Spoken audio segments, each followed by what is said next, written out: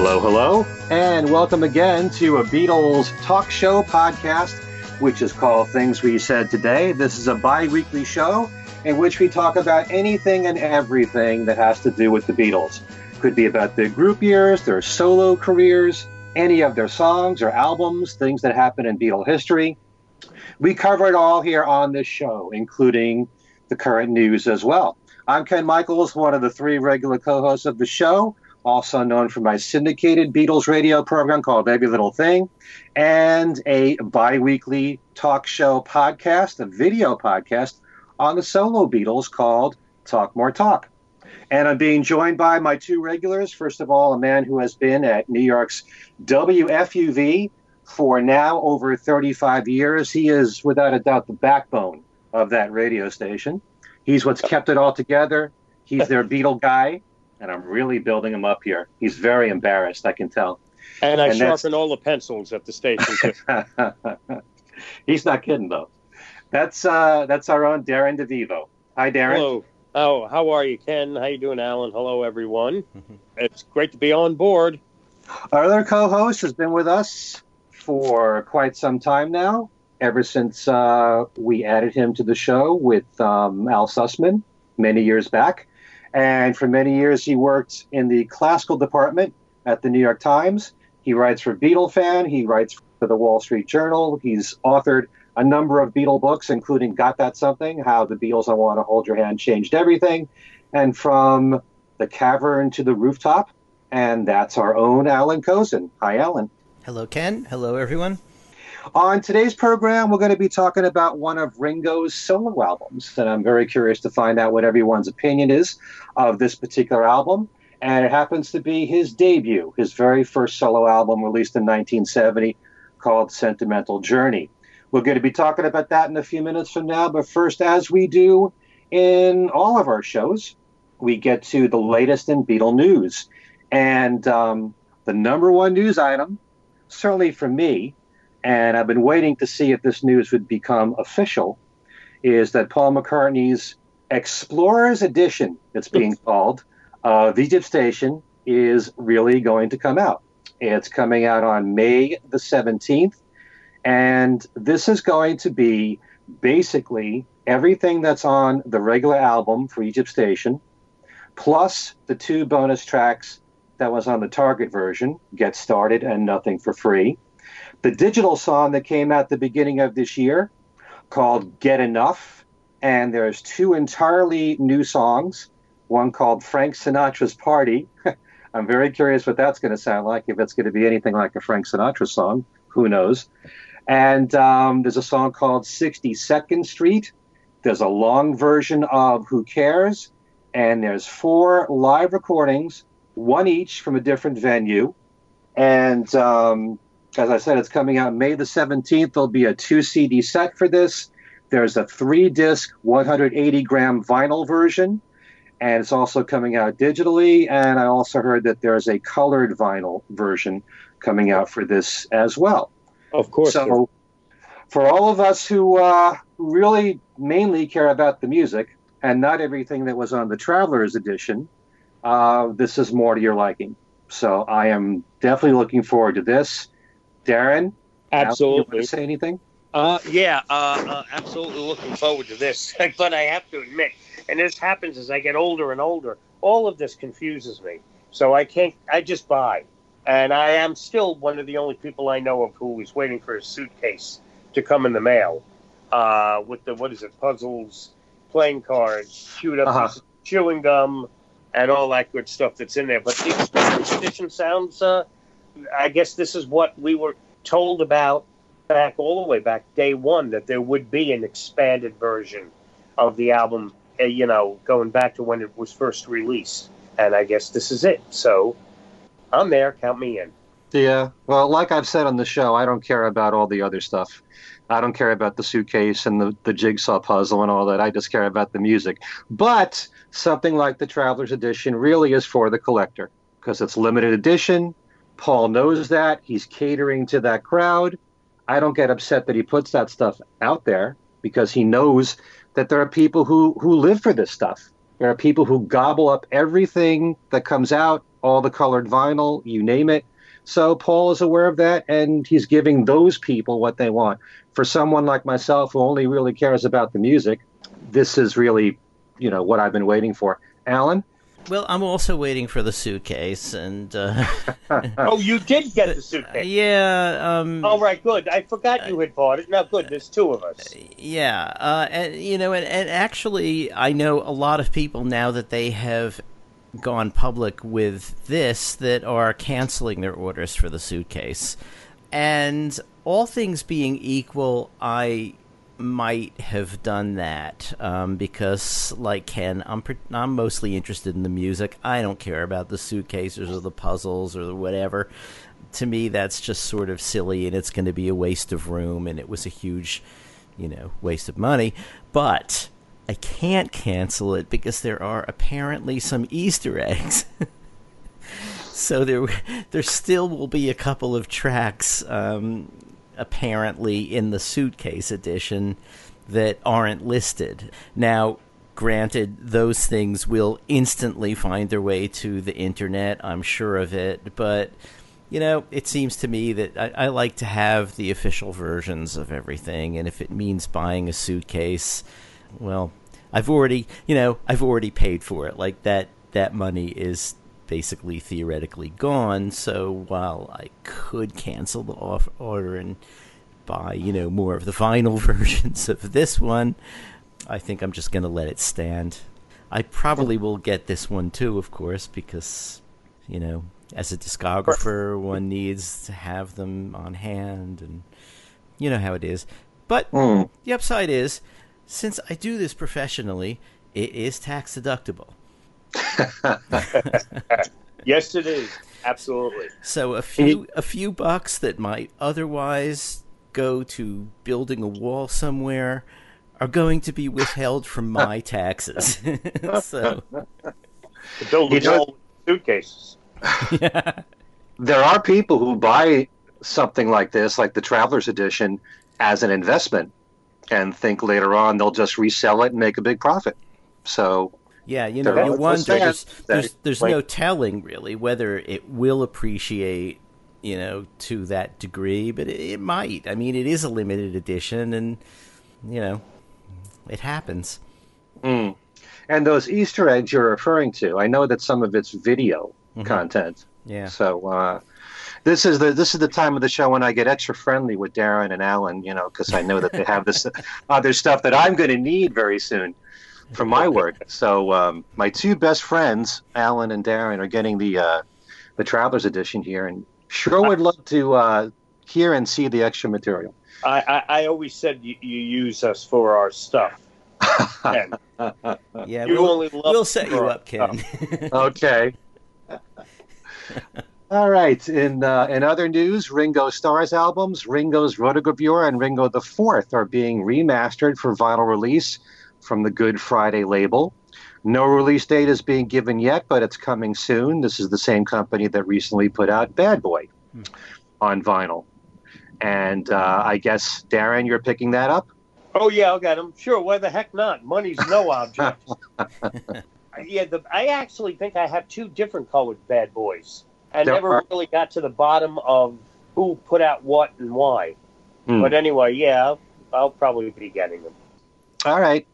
We just heard how the Beatles' own recording of Help is being used right now in a TV commercial for Google. Well, Here Comes the Sun. Not the Beatles recording, but one covered by another artist is being used for Xfinity. And I didn't even hear any of the song lyrics. I just heard an instrumental version of Here Comes the Sun for that. A new book is coming out called Tell Me What You See, The Ultimate Guide to John, Paul, George, and Ringo on TV and Video by Peter Chexfield. Amazon lists that the book includes every appearance from the Beatles' performance of Some Other Guy at the Cavern in 1962 to Paul's new video for Who Cares in December 2018. This book is a listing of every known TV performance, promotional video, and live telecast from the Beatles' group and solo careers. It also includes chart positions, band lineups, anecdotes, and more. And a puzzle.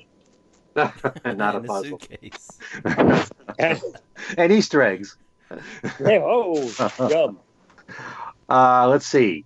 an upright piano that John Lennon used to compose some of the songs for the Sgt. Pepper album has just been sold at an auction for $718,000 to Jim Irsay, who's the owner of the Indianapolis Colts and a noted Beatlemaniac and memorabilia collector.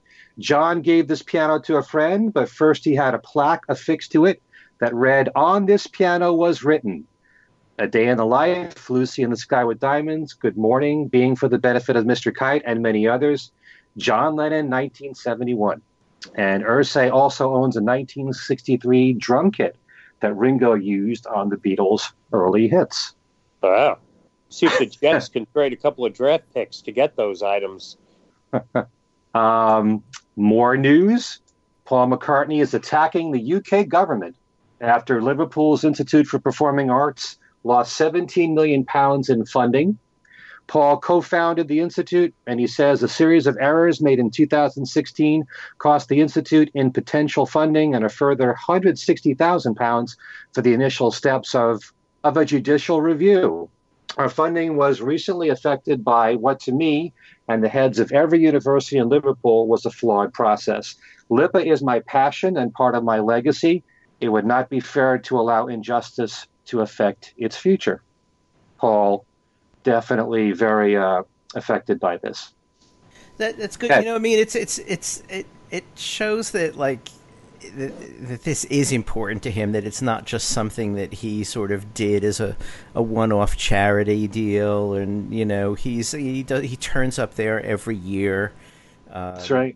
Does a little bit of teaching, presides over the graduation ceremonies, things like that. I mean, he's really kind of put his imprimatur on it, and I like that. Yeah, definitely. And I think there are certain awards that are given out every single year, and Paul is there for that. Mm-hmm. So he's very good at championing this kind of thing and having a very positive effect on the students. There's always lots of news about the Beatles' sons these days. Danny Harrison is keeping busy. In addition to opening for Jeff Lynne and the ELO tour for North American dates, Danny appears on a new track from Uncle called Days and Nights, which you can now listen to on YouTube. And he'll be on Perry Farrell's upcoming album, Kind Heaven, which is due out June the 7th. The documentary film on George Harrison's film company, Handmade Films, called An Accidental Studio, is set to debut on AMC British TV on May the 4th. Be on the lookout here to see when and if it airs in the U.S. I did check my the AMC website before doing the show, and it's not listed yet, but I'll be sure to relay that information on this show and also on Facebook if I know anything more about that. The Who are getting set to tour with North American dates starting May the 7th, and as you probably know, who's on drums? Zach Starkey. So good to see that they're going to be back on the road. And finally, some concert dates you might be interested in the New York area. Billy J. Kramer returning to the Cutting Room in New York City. That'll be on May the 19th. And Lawrence Juber giving a show at the Iridium in the city. That's on May the 30th. That's it for Beatle News. Okay?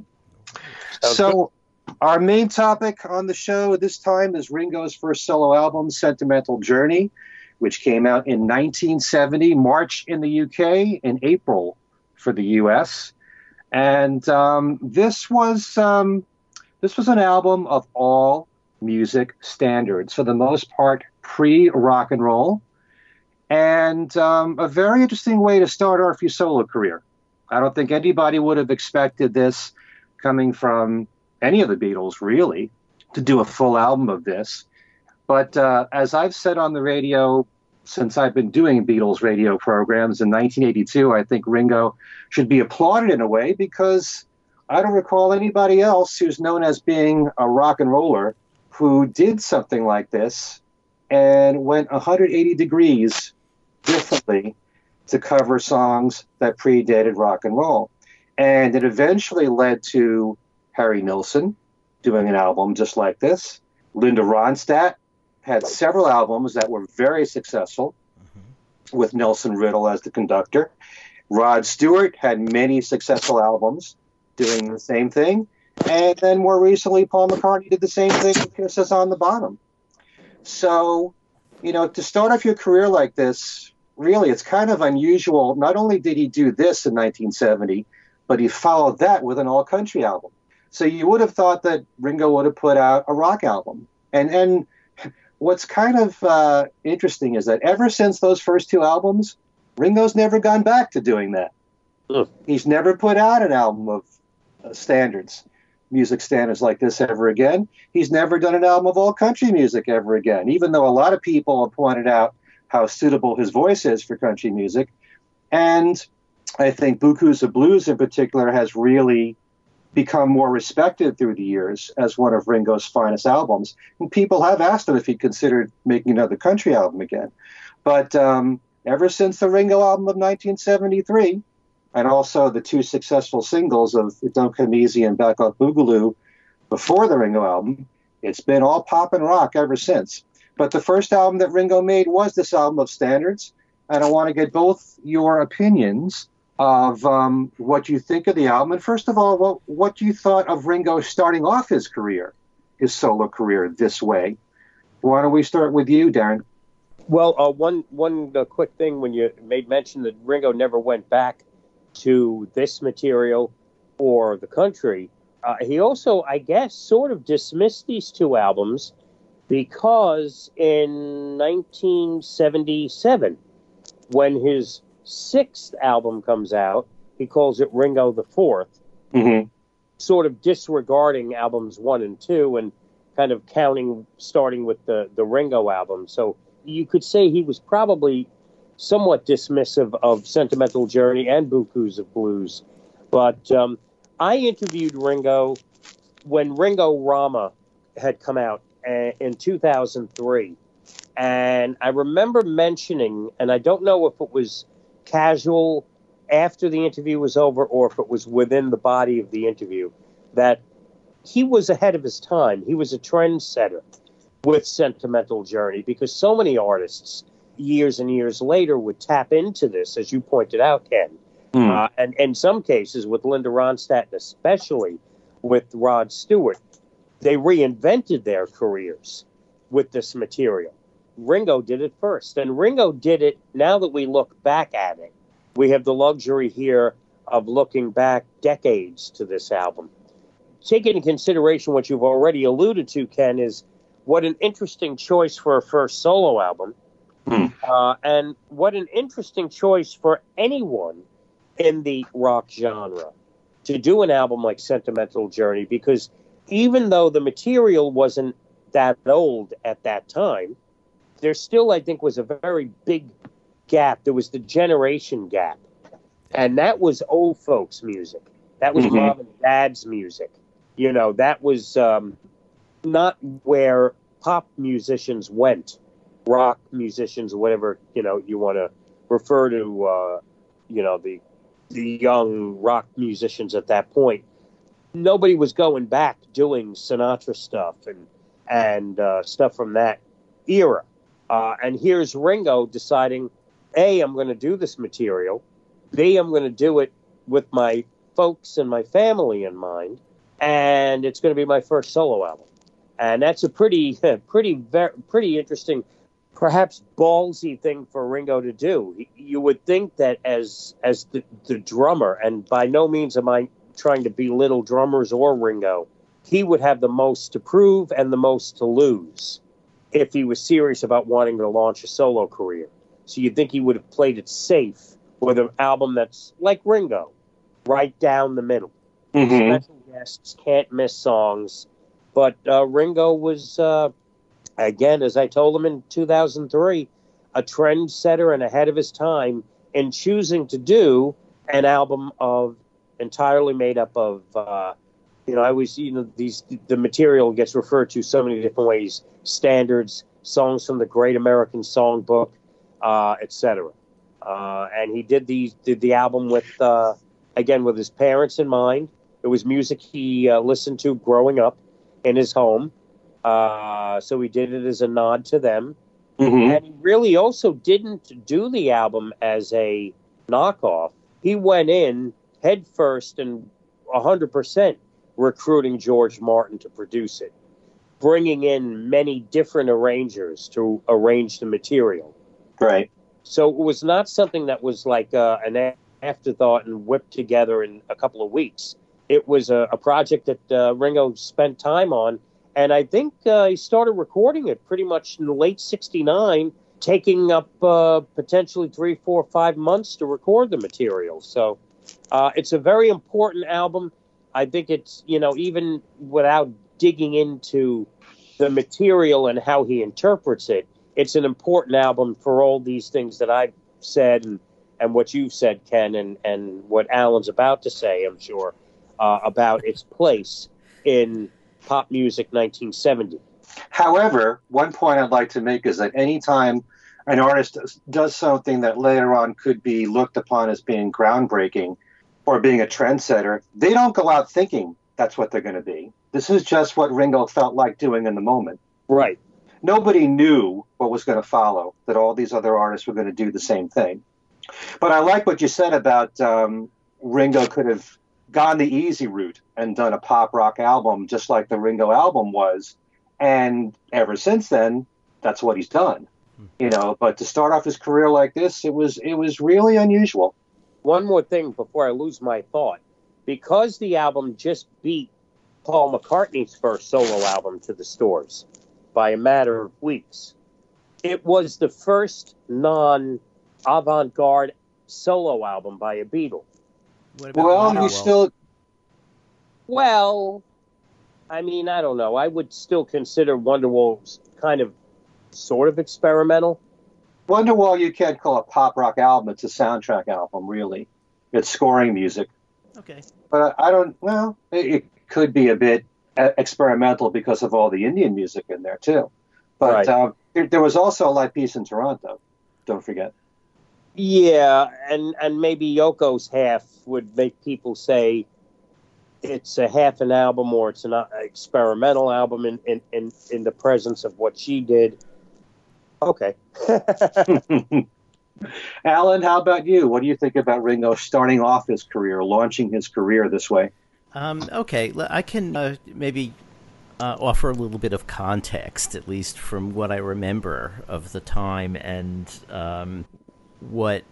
how I have looked back at it. I think that Ringo actually said quite a lot at the time about how he was doing this mainly as sort of a gift to his parents, but he was releasing it as an album, and I think there were a couple of things going on there. One is he's saying, basically without saying, I am a quarter owner of a record company, and John's been putting out his experimental stuff, and why should I not put out something that I just feel like doing because I've always loved these songs too.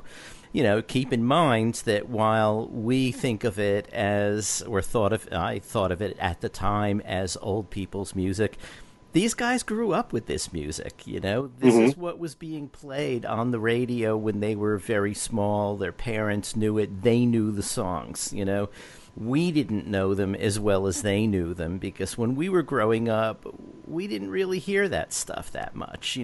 Someone might sing one of those songs on the Ed Sullivan Show or something like that. But it wasn't what at least I was paying attention to. So when the album came out, I thought, okay, and I think maybe there was also a bit of a question about whether, okay, I'm going to do this album. I have my own record company. I want to do it. I like these songs. I'm bringing in arrangers. I'm actually making a big production of this.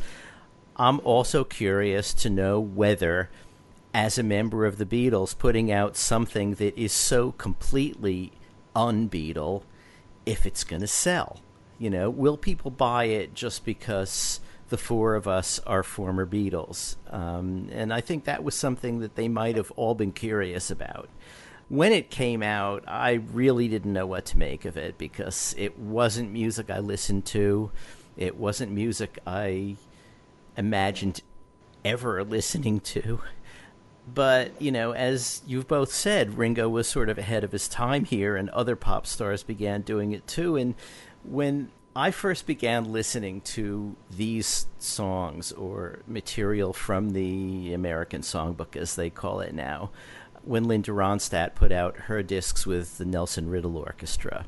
And I was really taken with a lot of those songs, Bewitched, Bothered, and Bewildered, that kind of thing. And I was talking to a friend of mine who is a jazz critic named Gene Santoro, and he listened to me talk about the Linda Ronstadt album for a while, and he said, "For God's sakes, Alan, get yourself an Ella Fitzgerald album." And I went out and got Ella Fitzgerald doing it, and, that was a whole different world. I mean, that's where these songs really live. None of the pop guys who've done them can equal that kind of interpretation. It's interesting that they've done them, but anyway, looking back now on Ringo's, I listened to it again this morning, listened to it last week when we began talking about doing this, and, periodically play it when I just go through, a lot of Ringo stuff. And I like it a lot more than I did when it came out. Now I know the songs a bit better. Ringo is not Ella or Frank, that's for sure. There are places where he strains a little bit at the top. But Ringo's voice has, I think I've said this before when we've talked about other records of his voice is so characterful and has so much personality, and is so, you only need to listen to about 4 seconds of it to know it's Ringo. And I think he's doing what he can to account for, his vocal weaknesses. Like a lot of these songs are double tracked, and I think that, that makes him sound a little stronger. Plus the Beatles were always double tracking, so it kind of brought the songs into a more familiar vocal sound for, those of us who were more familiar with the Beatles things. And as for why he didn't do a rock record, I think he was beginning to write some of his stuff. I think It Don't Come Easy was something he was working on while he was recording this. That's right. And I think that he maybe just hadn't sort of figured out what kind of rock album he'd want to do, because if you look at the stuff he did with the Beatles, it was either, until obviously Don't Pass Me By in Octopus's Garden, it was either written for him by John and Paul, or he would take country hits or rockabilly hits and do covers of them. That's why Boo Coops of Blues was not as big a surprise as this was. You kind of always knew that he had these country leanings. And I think maybe he was just trying to figure out, taking his time to figure out what he was going to do, and he tried a few different things before the Ringo album and then sort of settled into that. But anyway. I have a question for you, Alan. Did you get Sentimental Journey when it was newly released? Probably not. I probably got it a few years later. Okay. Heard a bit of it on the radio. You do. That was my next question. Yeah, not a lot. The reaction, did it get, maybe some spins more as a novelty? Listen to this. Mm-hmm.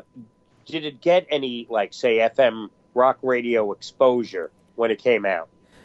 Very little. It was like you say, it was more as like a curiosity. We've got Ringo's new album. We're going to play a couple of cuts for you, But it, didn't stay on the playlist or even probably get on the playlist.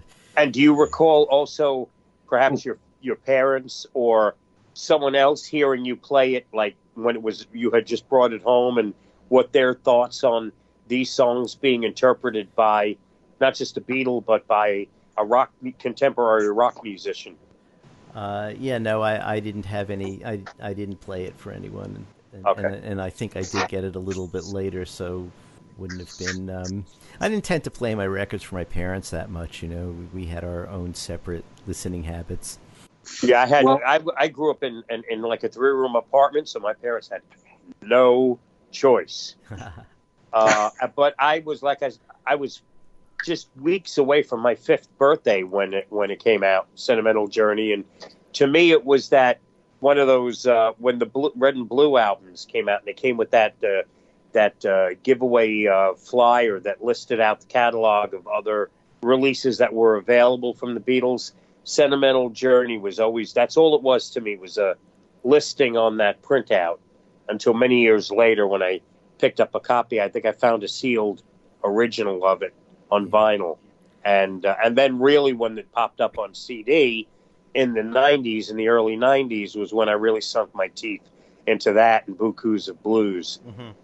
Yeah, when you're very young, like let's just say your first 5 years, you're not going to be aware of every release as it happens. No, I had no recollection. Although I had It Don't Come Easy, well, that was on the AM radio, that was a big hit song, but not a clue for many years about Sentimental Journey. It's a pity because, actually, if you had heard it at 5, you wouldn't have had any of the attitudes that someone my age back then would have had about how this is parents' music, and it would have just been a song to you. I'd been curious, like, what you would have made of it. Well, especially since a lot of the material on Sentimental Journey was typical of what I would hear growing up at home, because my dad mainly bought the records for him and my mom, and it was a lot of. I grew up in an Italian-American house in the apartment in the Bronx. So it was a lot of Sinatra and Tony Bennett and Jerry Vale, and there was an Ella Fitzgerald album in there, and Johnny Mathis and Sergio Franchi and all of those. And these songs would pop up on, Barbra Streisand. My dad was a big Streisand fan, so he had a handful of her albums. So actually, if I had Ringo's Sentimental Journey when it was fairly new, I probably wouldn't have it would have fit right in with everything else. Mm-hmm. There was a couple of Beatle albums in the mix for me, and Ringo's record would have, fit right in. I had the same experience as you did, Darren, because my parents brought me up on all that music that you just said. Right. They loved 30s and 40s music. They loved big band. They loved the crooners. Sinatra, Bing Crosby, Barbra Streisand. I grew up in New York. I used to listen to, in the car with my parents, WNEW AM, which played all that kind of music, adult standards. Absolutely. I grew up on that. That was a very big part of my life. It still is. And, I'm curious to find out, because you had asked Alan, Darren, about FM airplay, if a station like WNEW would have even touched Ringo's album when it came out. Yeah, that's a very good question. I'd wonder that too, if they also maybe took a little bit of if they even cared, if any WAM would treat it as a novelty. Hey, a Beatle has done Night and Day. I doubt they played it regularly, but Or they might have thought, what right does a Beatle have to be tackling stuff? Yeah, I mean, I think that the bits of it that I heard would have been on NEW, because that was what I listened to FM. at the time. Yeah, and FM. And Scott and his things from England and all that stuff, and they were pretty freewheeling about what they played. So at that time, anyway. So yeah, that would have been it. And yeah, I don't know that the DJs. My impression, I mean, it's very vague now. It's like 49 years ago, but my impression was that they didn't really know what to make of it either. The only one who was on WNEW-FM would have been Jonathan Schwartz, whose heart really was on the AM side. Right. I mean, I remember Jonathan Schwartz playing Zippity Doo-Dah for about 15 minutes straight over and over once on WNEW-FM. So that's how freewheeling they were. What, something about Sentimental Journey that I mentioned, that Ringo really took a very serious approach with this album, with the different arrangers that were brought in. And it's really an eclectic, even the arrangers brought in to work on the tracks, a very eclectic group of people, ranging from Paul McCartney to Maurice Gibb from the Bee Gees, and Klaus Voormann. And then on the other side of the coin, you have Quincy Jones and Elmer Bernstein and Chico O'Farrell and George Martin, and a guy who would actually end up being a producer for Ringo, Richard Perry. That's and right. there's a few more that I didn't mention too. So it's John kind of Dankworth. Let's not forget John Dankworth. I mean, he was a Right. big jazz guy, and Oliver Nelson, Les Reed. If we're going to actually, I think I hit on almost all of them there. That's a pretty impressive, extremely eclectic group of people brought in to arrange these songs. So there was a lot of care put into this album. This was not just a knockoff from Mom and Dad, and who cares if anyone else, Ringo, I think was looking. It would have been, was looking to see, maybe I could turn some people on to this material who are not familiar with it, or who might, normally say, "Nah, that's Dad's music. That's Grandpa's music." Well, from what I've read, there seems to be some doubt as to whether or not Paul McCartney was involved with the arrangement of Stardust. So, because I don't think they have the paperwork to prove it, and we don't know for certain if he did, in fact, do the arrangement for that song. But I do love that arrangement, and it's one of the absolute highlights of that album for me. But yeah, it is very impressive, that list of all the different arrangers. Les Reed, by the way, who you just mentioned, just passed away.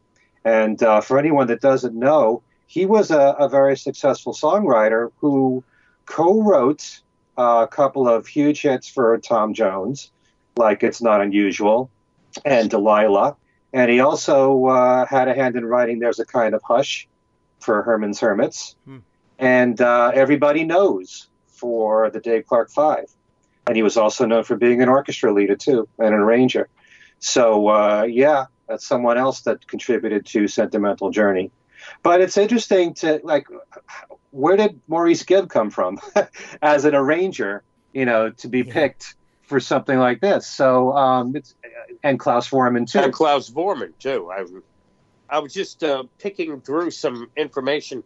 It was recorded very slowly, and it was recorded over a period of 6 months. Months, yeah, on and off, different studios. Late '69, a break for the holidays. Ringo came back to it in January and spent another couple of months. So it was a lot of care was put into this record. So it's not something to just be dismissed here. But if there's any fault with the album, I really enjoy the album. I think it's a lot of fun. Of course, my opinion of it today would have probably been much different, if I had it in '70. But the only thing is the arrangements do tend to get a little corny at times. But this is, I think, the way the material was treated at that time. In a kind of a, I don't know, better word than corny to say, but the way the material might have been treated at that point as opposed to today, the arrangements would have been approached a little differently. I don't know if you can, understand what I'm trying to get at there with some of the tracks. I definitely think you. Have I told you lately that I love yes. you? It's kind of, something that would have come off like the Carol Burnett show or something. Yeah, I know what you're saying. I agree with you. See, but I think of it as more tongue in cheek than corny, but maybe that's absolutely, sure. And in fact, that arrangement in particular, has a lot of things that I thought were just sort of funny and deliberately funny. I could be wrong, but that's how I hear it. Sounds like the kind of backing you would have heard on Laugh-In. Yeah. Yeah. But one thing that's often mentioned about Ringo is his limited vocal range. But yet, on this particular album, I don't feel like he's tackled any songs that are really that difficult to sing. So I think that they were wisely picked. I know that you said, Alan, that there might have been a moment when he strained vocally. I never picked up on that. Well, listen to Night and Day again. There's a bit of that in there. And there were a few. Stardust as well strains a little. There were a few. I mean, but he chose fairly wisely. He chose stuff that was mostly in his range, but the ones that get a little bit high or to me sounded a bit strained. And I think the double tracking helps a bit. Right. it makes a more sort of solid sound. And if you've got basically 2 takes to put your strongest voice forward, and if one of them isn't so strong, the other one might be. So, it really does help. Yeah, I mean, it's that I think is where is in a way the weakest part of the album. I mean, the arrangements are really interesting and really well played. It's the vocals that I think for a lot of people the album is going to stand or fall on. And if you like Ringo's voice because you like Ringo, you like the character that the voice evokes for you, you'll forgive a lot more than if you just want to hear a spectacular vocal interpretation of these songs.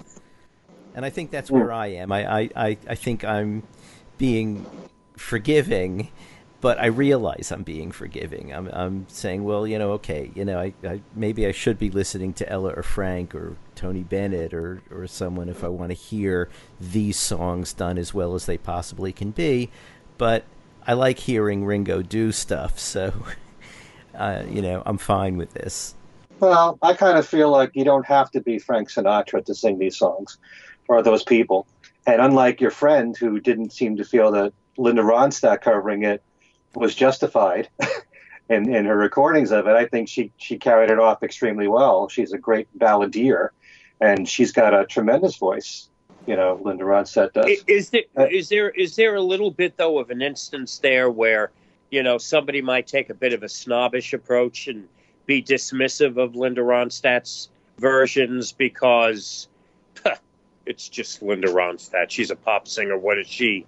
When in reality there was some substance, a lot of substance on her interpretations. It's possible, but I think it really has more to do with expecting the songs to be interpreted in a particular way with a particular quality of voice that she didn't quite reach. But I mean, what you got to say for Linda Ronstadt's versions is that they turned a lot of people on to this music, including me. And you could say the same for Ringo's version. You could say the same for Rod Stewart's, probably. I mean, these are guys whose audience don't normally listen to this music, and they're saying, this is good stuff too. You should give this stuff a spin. And I think that's basically a good thing, even if you don't end up thinking of them as the great interpreters of it. They've nevertheless turned you on to it, and that's something. But you use that word character voice, and there's nothing wrong with being a character voice. There are people like Louis Armstrong, who was an amazing trumpet player. I don't know, most people would say he was a great singer, but he had his own interpretation of songs the way that he sang them vocally. Right.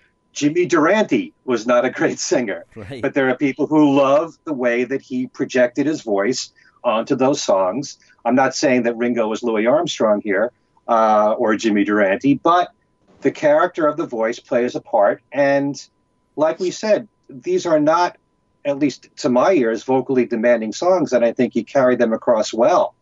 And there are certain tracks in particular, like Stardust, which I think are outstanding, and Whispering Grass is a favorite of mine. I grew up on a lot of this music too, but some of those songs were new to me.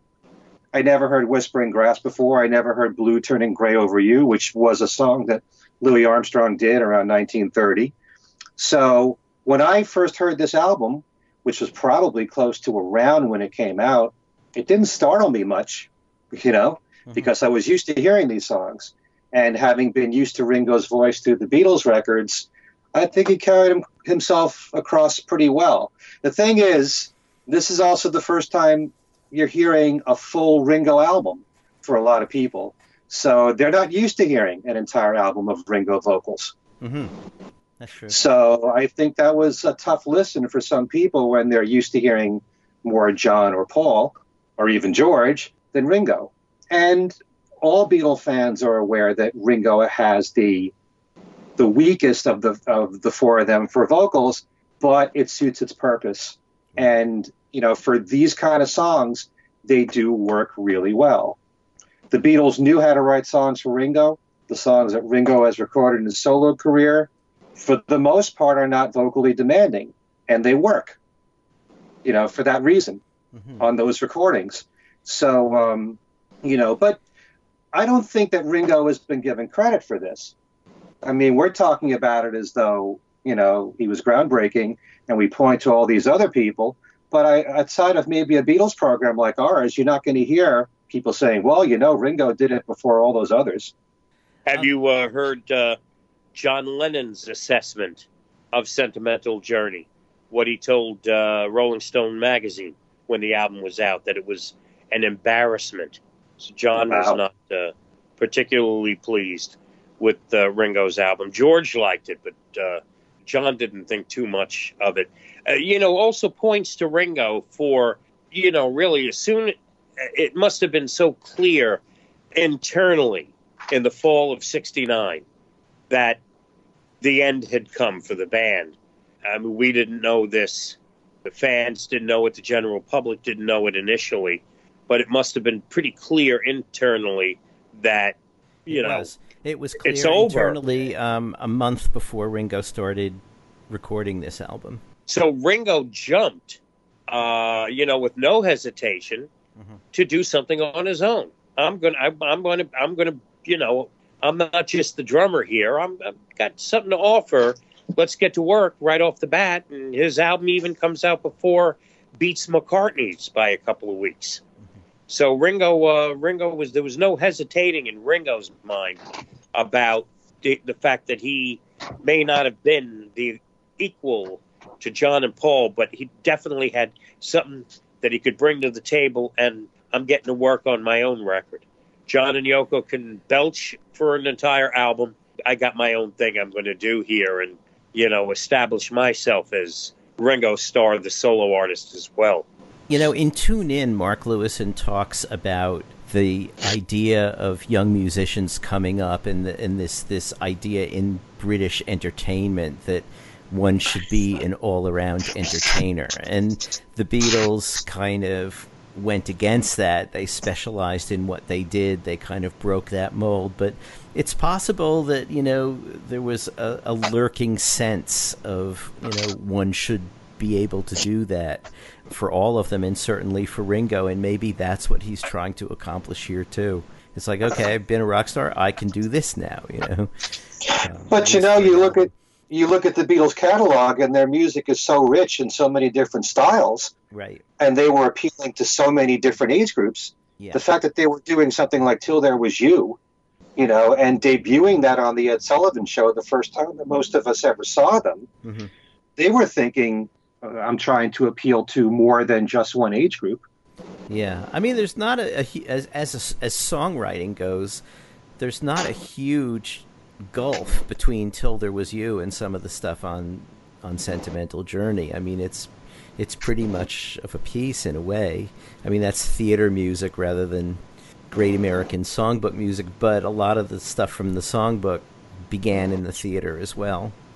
Right. I think we should also point out, since, at least some of us live for unreleased stuff, there is one known outtake from this album that is out there. It's been bootlegged. I don't think it has turned up as a bonus track anywhere. Not yet. But that is Stormy Weather, Harold Arlen's song. Right. Oh, wow. No one seems to be able to find out who did the arrangement, but it was George Martin conducted the orchestra, and I wonder why it's an outtake, because there's nothing about it that doesn't stand up to the standard of the rest of the album, and it's a good song. But it's floating out there for completists who want to search for it. And also, apparently, he also recorded Autumn Leaves. Did he? I have. And I'll Be Looking at the Moon is another song I've seen listed as an unreleased recording. By the way, I should point out that I really love the title track to Sentimental Journey. And Bye Bye Blackbird, I think, was done exceptionally well. Yeah. There's a case of, the character voice working so well with these songs. Right. And works very well on my radio show, I'll tell you that. And Bye Bye Blackbird also has, one of the more unusual arrangements. It's the Maurice Gibb one. It's got the banjo and piano, and that's one of the things about this album, because of all the different arrangers and the different approaches they took. Each track is a bit different in terms of texture and sound and feeling. And Bye Bye Blackbird is, really it comes fairly early in the album, so you haven't heard enough to know whether to be surprised. But it's kind of the only track like that, with the banjo. I think there might be a ukulele on one of them as well. Whispering Grass maybe, but mostly they stick to sort of brass and strings, more conventional jazz arranging. But this one does stand out, by Blackbird. I wanted to mention something about the album cover, if that's okay. Mm-hmm. I've always loved the cover to Sentimental Journey. When I was a little younger and would see pictures of the album, I would have thought, that's weird. What is a building? It's a building. That's the album cover. But I don't know. Have either of you been to Liverpool? I have. Yes. And okay. I've been to that bar. Right. Okay. Right. Mm. Well, when I was there, I wasn't expecting to see the Empress Pub, which is the name of, at least it was the name of the pub. I don't know if it's still what's in the building now, but I wasn't expecting to come across the Empress Pub. I was kind of seeing some sights on my own, and was at Ringo's childhood home. And I guess if my memory serves correct, it was like down the block around the corner. Mm-hmm. There's the pub, the Empress. And I was like, oh, that's from Sentimental Journey. And if you look at the album cover very cleverly, nice little touch. There's little cutouts of Ringo's relatives that are put in the windows of the Empress. Mm-hmm. So like they're looking out the window and Ringo's in the doorway, kind of small, got to look closely. But that was sort of fun when I was in Liverpool to see the actual building. I have a few pictures that I took of it. And I think I did something where I did a little frame thing with my picture alongside a print of the Sentimental Journey album cover. I have no idea where that is in my house. But, some fun there with the album cover as well. Do you find that? You should post that online. Yeah, I don't, now that I'm talking about it, I'm like, where on earth? But I say that about a lot of stuff that I own here. And where on earth did I put that?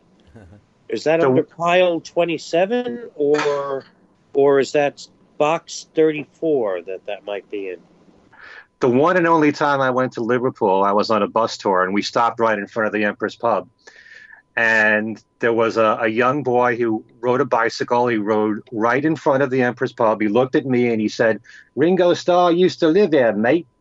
And then he drove, and then he rode away, and was it. That's very similar to what happened with me. Now I'm trying to picture. I think the Empress was down the block from where Ringo's childhood home was. Admiral Grove. Yeah, the one that in recent years had been in the news that it was going to get knocked down, but it was preserved. It was I think that was Admiral Grove. I'm almost positive it was Admiral Grove, and I think the Empress is right near there.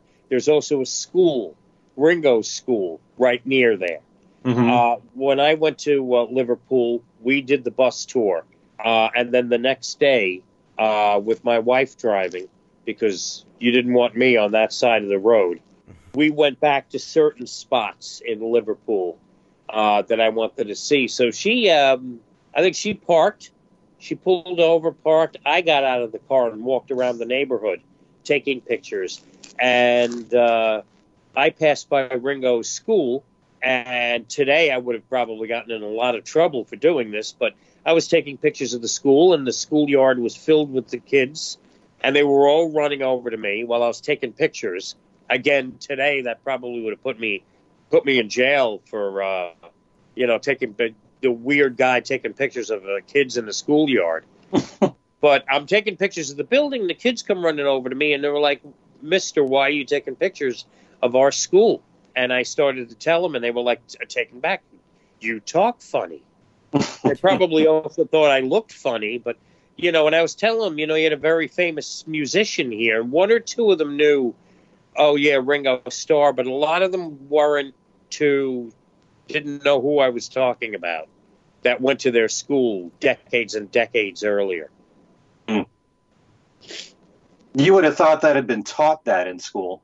Yeah, they were very young. You would know. They were very young. I'd say that maybe what we would consider possibly kindergartners, first graders. So maybe, it didn't mean anything to. But a couple of them knew that they had a famous alum. Yeah. I remember that day. Walking from around in that little area, and that everything had to be pretty close to each other. While I went to Ringo's house, found the Empress. I think that was a pleasant surprise. I don't know if I knew that was there. And then the school.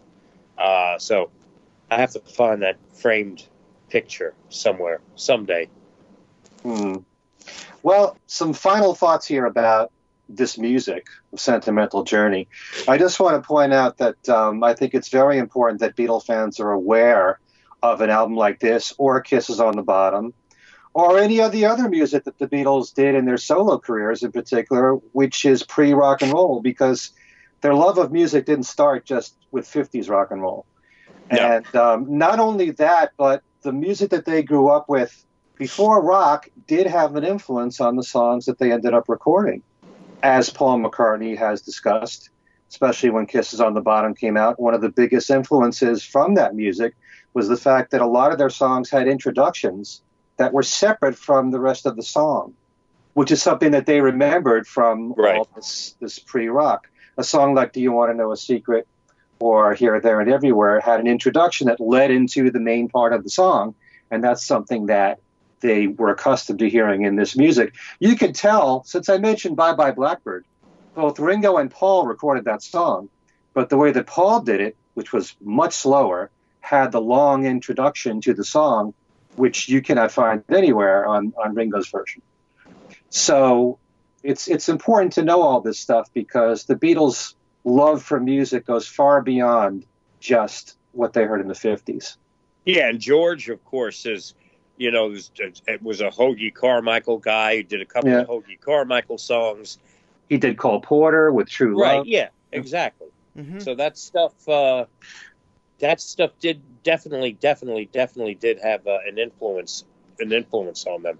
I think John would have been a little hesitant to admit, that this stuff also appealed to him.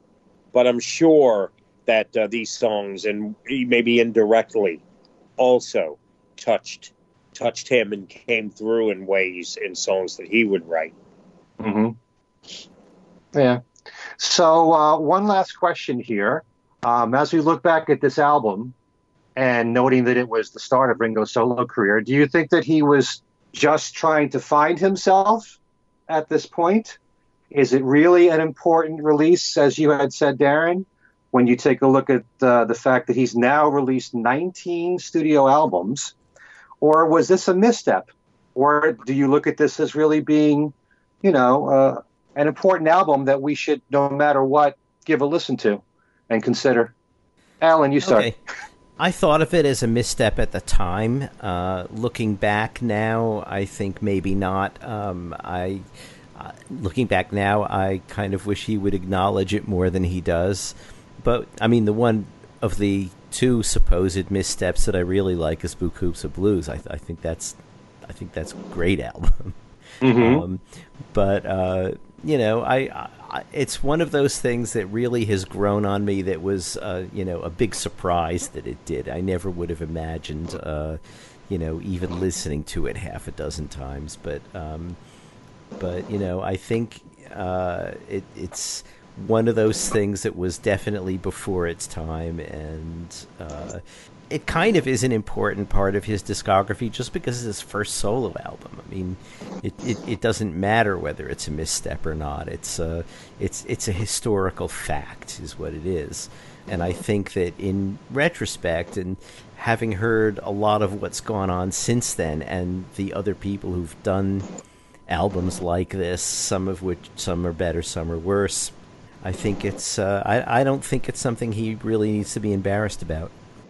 Very good. And I would say that it definitely was not a misstep, and I think its importance grew as the decades went by and as other musicians started doing this material. I doubt very much that, and maybe it was a little bit of an influence, but I doubt very much that Linda Ronstadt or anyone else wanting to tackle this material thought, Ringo's album was such an influence on me, and but Ringo was. This was, as Alan said, his first solo album, and it was, whether you agree or not, it was unprecedented, and Ringo did, in fact, do it first, and that would qualify him as a ground-breaking artist when it comes to this sort of direction, this sort of music, this sort of album. And, there are some pretty mediocre ones out there, without naming any artists, that Ringo's is way superior to. So, I'm glad that we got to spend approximately an hour chatting about this album. And maybe the folks listening right now, never given the album the time of day or forgot all about it or never even got it, get it, check it out. It's if nothing else, it's a lot of fun. And I think fun is what we all look for when we're listening to a Ringo Starr record. Well, it's hard to add anything to what the two of you have said. I agree with everything that you just pointed out. And yes, I think Ringo deserves a lot of credit for doing this before all these other artists. And most importantly, I think these songs were executed really well. And here's to those bonus tracks coming out when the Ringo Starr box set comes out. Let's hope. I mean, years ago, he was mentioning an Apple box set, kind of like what happened with George. Right. So maybe something will happen there in the near future, we hope. All right. So before we go, why don't we give everybody our contact information, how they can get a hold of each of us individually or collectively. And why don't we start with you, Darren? Just send, if you'd like to send me an email, email me at WFUV. And the email address is simple. It's my name spelled out, Darren DeVivo at WFUV.org. Or go to Facebook. I have two Facebook pages, but the one that I would prefer you to go to is the one that's named Darren DeVivo on WFUV Radio. Just click like and we'll be connected. Send me a message there if you'd like. And, I do my best to try to kind of like have a back and forth with everyone who either messages me or maybe comments on a post. So that's the other main way to find me and contact me. Okay. Alan? Okay, the easiest way to get to me is also through Facebook, and I also have two pages. It doesn't matter to me which you use. One is Alan Kozin, and the other is Alan Kozin Remixed. I guess it depends whether you want more bass or more sitar. You can choose whichever one you want. There you go. You can email all of us, or any of us, at thingswesaidtodayradioshow@gmail.com. That's one word, thingswesaidtodayradioshow@gmail.com. We have a Twitter account, which is at thingswesaidfab.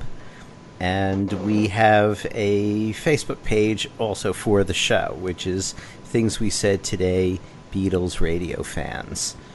And feel free to comment about any of our shows, whether it be on our Facebook page. We have a YouTube page as well. And you can comment on our Podbean page. Any number of ways you can get a hold of us and let us know what you think about our shows. As for me, Ken Michaels, I also have a Facebook page under Ken Michaels. My email address is everylittlething@att.net. My website is kenmichaelsradio.com. And before we go, just want to make mention of a couple of things. I just did an interview with Dan Richter. Dan was John and Yoko's personal assistant at the time of the Imagine sessions, and he's one of the many people that's interviewed in the documentary of John and Yoko, Above Us Only Sky. You can find that interview on my website on interviews page 4. That's the name of the page. And coincidentally, without planning this, on that very same page, you also have interviews with Elliot Mintz, with Jack Douglas, and Michael Epstein, who is the director of John and Yoko, Above Us Only Sky. And Elliot Mintz and Jack Douglas were also interviewed in that documentary. So 4 people involved with the documentary are all there on that same page. Also, I have a new contest, a special contest on my website, which starts on April the 30th, in which you can win a brand new CD by Lefty and the Hat Man. That is the new album from a group that includes Mark Mann, the guitarist who I interviewed recently that I talked about in our last show. He worked on George Harrison's Brainwashed album. He performed at the concert for George. He cleaned up the demos for Free as a Bird and Real Love to make them ready for Paul, George, and Ringo to overdub their parts. He has a new band out, Lefty and the Hat Man, a new CD called Deja Blue, and you can win that on my website with a very easy contest in which you can win that CD. So that's all at kenmichaelsradio.com. Okay? All right. That's it for this show. This has been so much fun talking about Sentimental Journey, Ringo's first album. And so, for Darren DeVivo and Alan Kozin, I'm Ken Michaels saying thanks to all of you for listening, and we will see you next time.